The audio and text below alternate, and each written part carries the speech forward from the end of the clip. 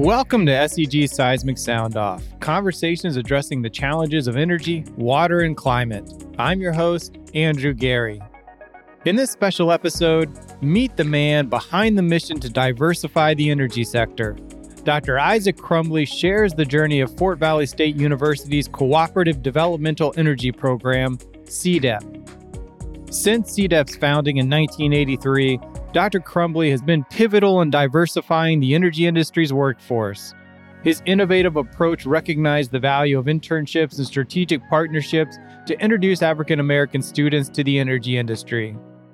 At a time when energy companies in the Deep South rarely recruited African American college students for internships, Dr. Crumbly took matters into his own hands, reaching out to the industry and advocating for his students. The impact of Dr. Crumbly's work is undeniable. President Reagan and President Obama have honored CDEP, recognizing the program's contributions to STEM and the importance of expanding representation in the geosciences. SEG honored Dr. Crumbly in 2021 with a special commendation award. As he shares his vision, Dr. Crumbly challenges the geophysics community to embrace the perspectives of minority individuals and support the journey toward a more inclusive industry. His story is a testament to the power of determination and the lasting change that can be achieved through dedicated effort, or as he puts it, perseverance. Please check out the show notes to read Dr. Crumbly's full biography and explore the links referenced in this episode. And now, it's my honor to present my conversation with Dr. Isaac Crumbly.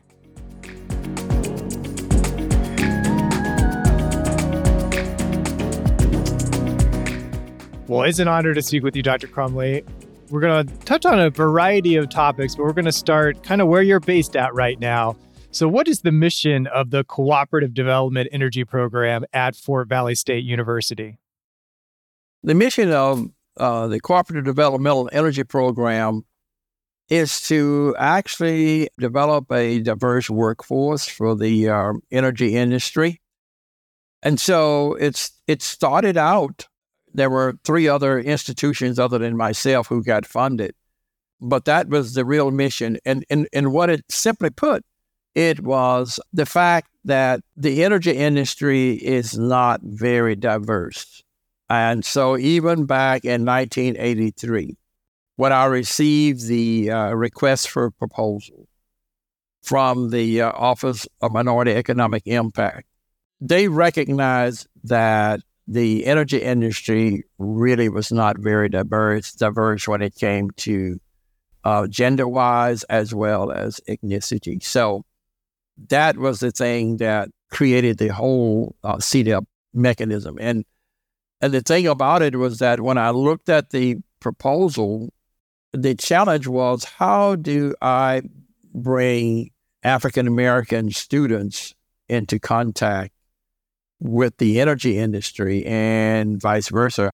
And so that's how we started. And so simply put, back in 1983, the best way that I thought to immediately make that happen, that is to get the two together, was through internships. So if you go back to 1983, here we are in the Deep South. Many of the energy companies did not really recruit African-American college students for internships.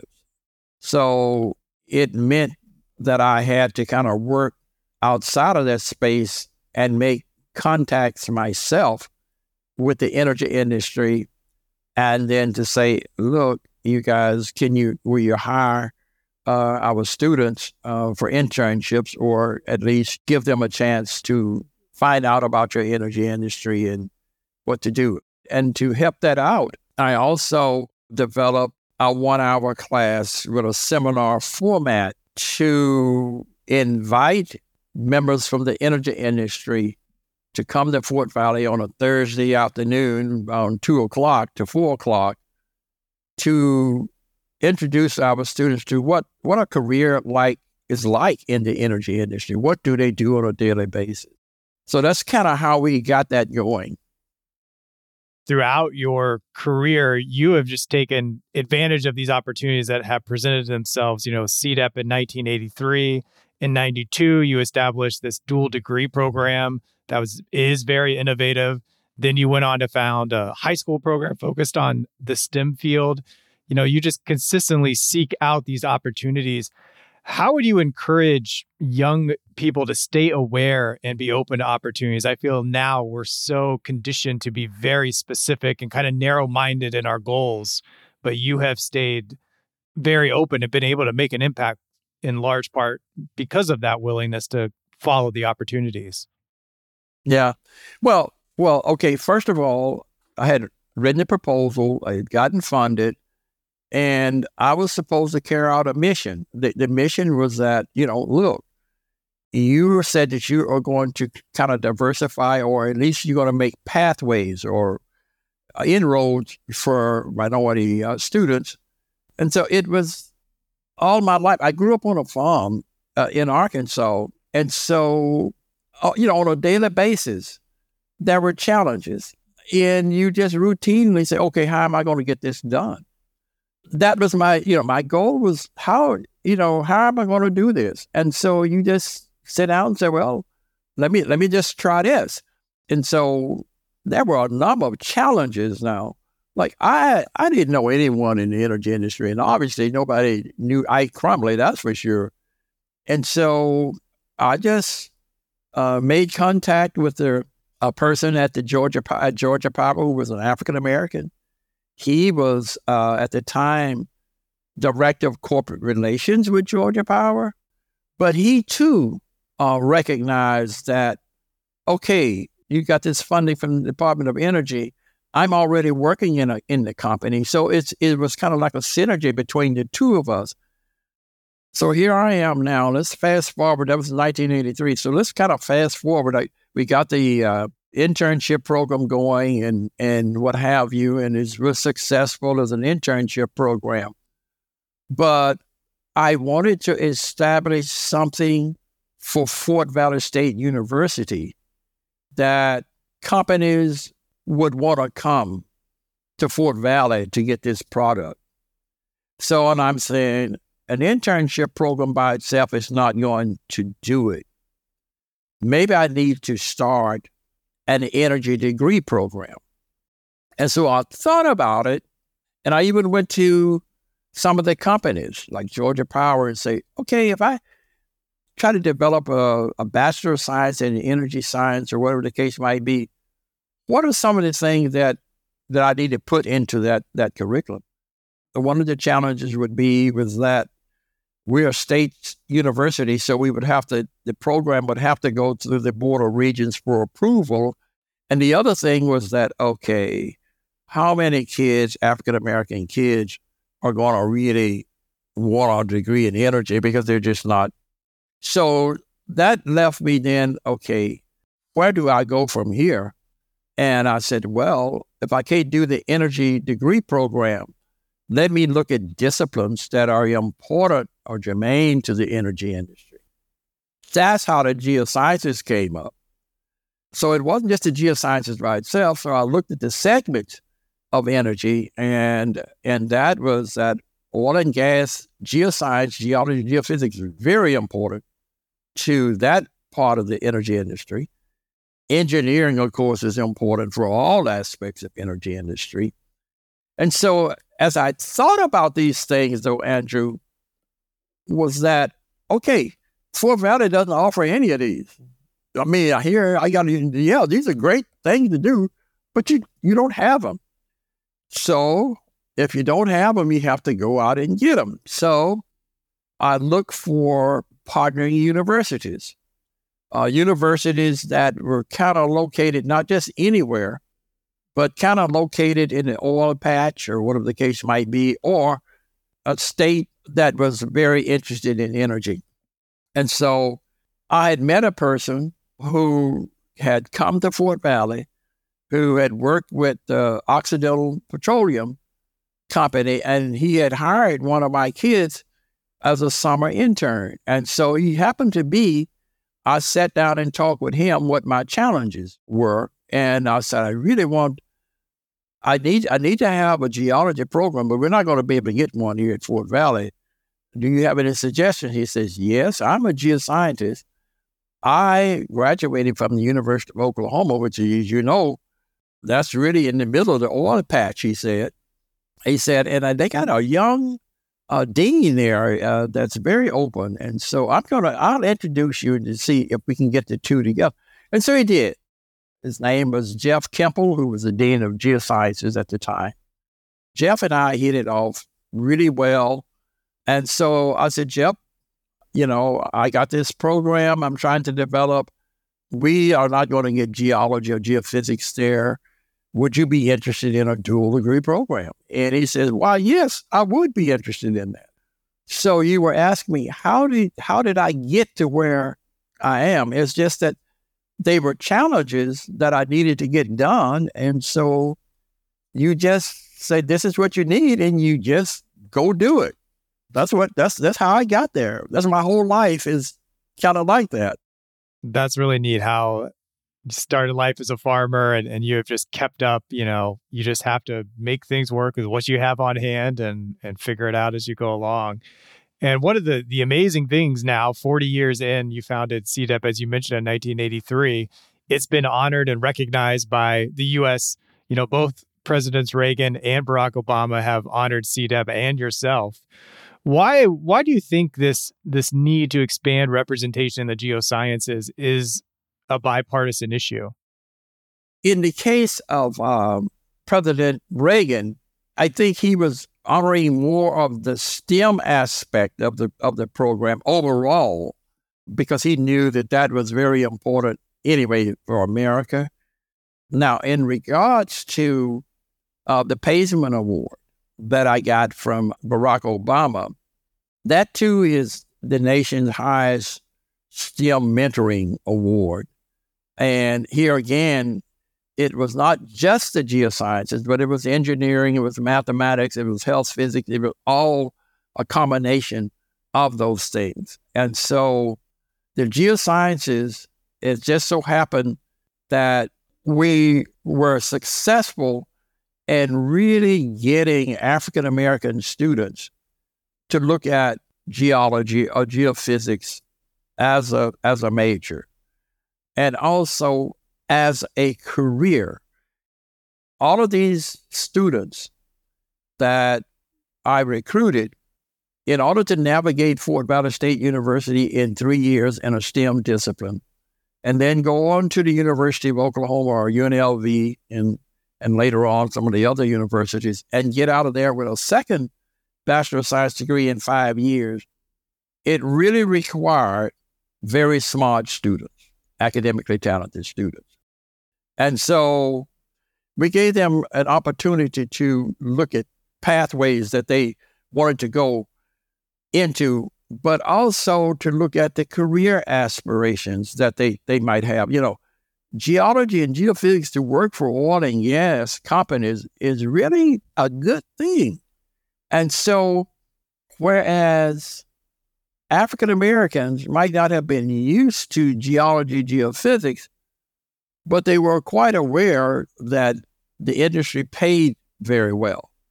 They also was quite aware that really there was little or no pathways for them to really get into these companies. And so when we were building the program, Jeff and I at University of Oklahoma, we let the companies know that it was a partnership, that you have been saying that you would hire African-American students in the geosciences, but you can't find them. And we said, that's not going to be your problem. We are going to find them for you. But the kids that you're going to have, we don't have the money to support them. So we have a partnership. Ike is going to recruit them. You're going to provide them with the scholarship money. Then they're going to come here and we'll pick up the geoscience degrees. So that's kind of how that really came about. And though, Andrew, we have produced 51 students through this dual degree part of the pipeline. Now, and I know, in the scheme of things, 51 out of an total American population is minute. I mean, yet the 51 is really very large when it comes to African Americans choosing geology and geophysics. which lets you know just how underrepresented African Americans are in the earth sciences. With this program, the thing that limits me is really funding. If I were to say, this is a football player, a blue chipper, you would understand that. But these are academic blue chippers. They're not playing football, they're not playing basketball, but that's what I'm recruiting. What motivates you now that is different from when you were in your 20s? I really get a tremendous feeling of appreciation and thankfulness that the program that has been created has had an opportunity to impact the lives of a lot of students. And so what drives me is that bringing youngsters into that same program, that same pipeline, is really fulfilling. It just overrides anything else.